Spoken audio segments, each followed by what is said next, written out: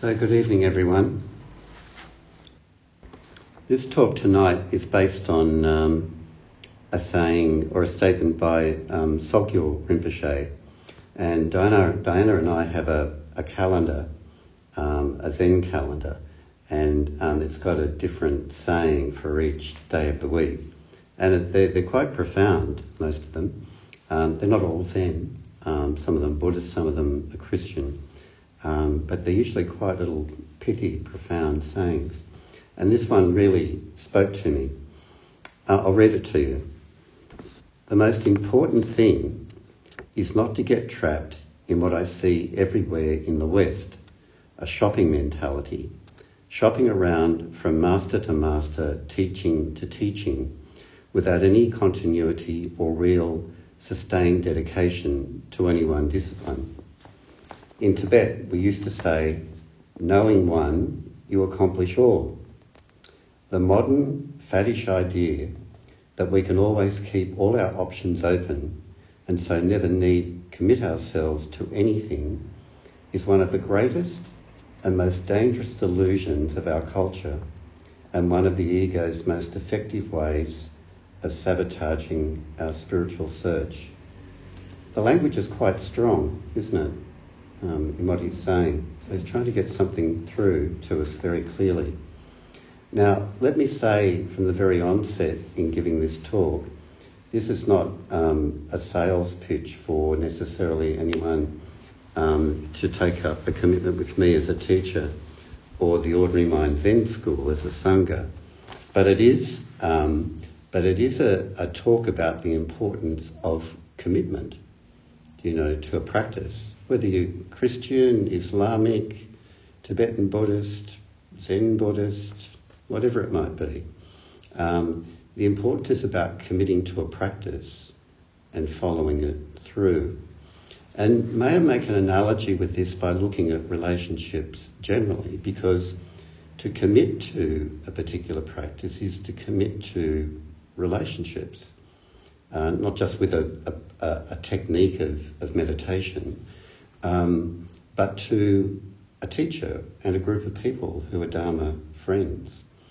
But if you liken it to relationships generally, if you think back to adolescence is a time when you're exploring relationships and you go from one relationship to another and you get an understanding about relationships, you get some idea of who you like and who you don't like. So having a shopping mentality is probably a good thing when you're an adolescent, right? To first look around. But if that's all you did, if you just went from relationship as you got into your adult years, you would not really deepen a sense of intimacy in relationships. Because as soon as one got boring or difficult, you'd move on to the next one. And so intimacy in relationships is about being able to stay with the joy and the difficulty which is there, so something grows and deepens within you. And where this idea that keep all your options open and not committing to anything is so easily brings us into a delusion, is that people think that is what freedom is. That keeping your options open and having options is what freedom is. And that's not what freedom is from any spiritual point of view, from any religion or any tradition, let alone Zen. Mm-hmm. Freedom from concepts, freedom from fear, right? Yes. But not deluding yourself that having all your options open, not committing, is a form of freedom. And when we look into the nature of relationships too, all of us have some degree of insecurity in relationships, and they take different forms.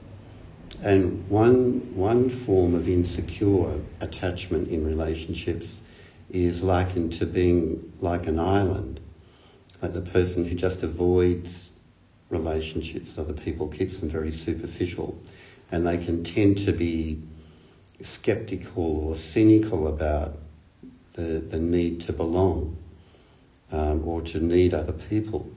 But when you really get to understand them, it's an avoidant style. They're actually quite anxious about getting close to people, and that's their way of coping with it, is to be more like a loner. So those kind of people who are involved in spiritual searching, they tend to keep themselves, they might practice a lot, but they never practice with a group. Or they may come into a group and then go to another group and another group. But they never really engage, not because it's an act of freedom, but more when you look at it, it's an act of anxiety.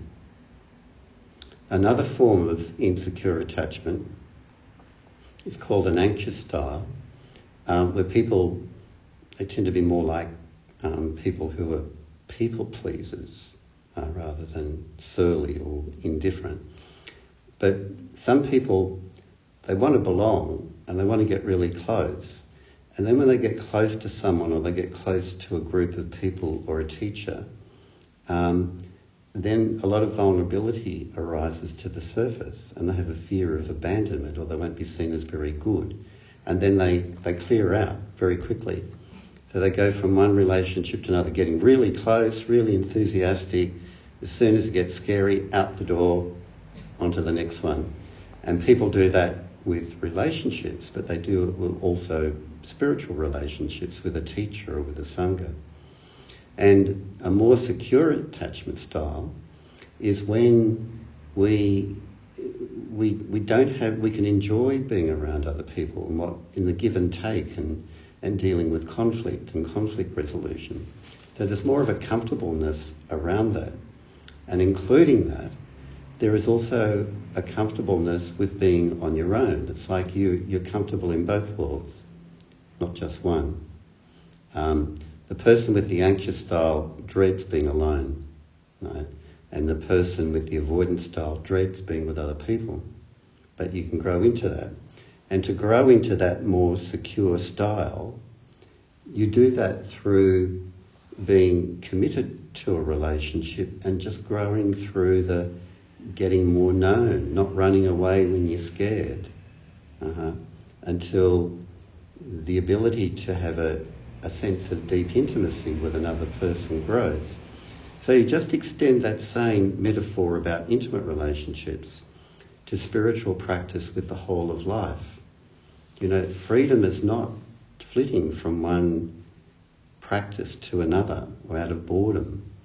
And it's about sticking with one practice so that your intimacy with life deepens by going into that one practice. Again, one of the delusions about freedom, and sometimes I've had people come to our group who've said things like this to me. Oh, like I don't commit to any particular practice because I'm free. I just like to not get attached to any dogma or whatever, and I like to just move around. They think that is freedom. I would like to think I'm not attached to dogma either, right? But I'm a committed Zen practitioner. Just going from one thing to another is not a form of freedom. Or this idea, I don't want to be attached to a dogma or believe in anything. Well, I don't believe in anything either. It takes staying with the practice, with a teacher, with the sangha, and staying with the difficulty over and over again is where your practice deepens and matures. And there's a metaphor we use in Zen practice. It's like if you want to dig a well to get to water, well, if you dig over there and you dig down 10 metres and you don't get to water and say, oh, that didn't work, I'll go over here, and you dig 10 metres there, oh, that didn't work, I'll go over there. But if you dug a hole and you kept going down in the one hole, finally you'll get to water. And it's the same way that Zazen practice happens, or Zen practice generally. You just keep going and going and going, and eventually you hit water.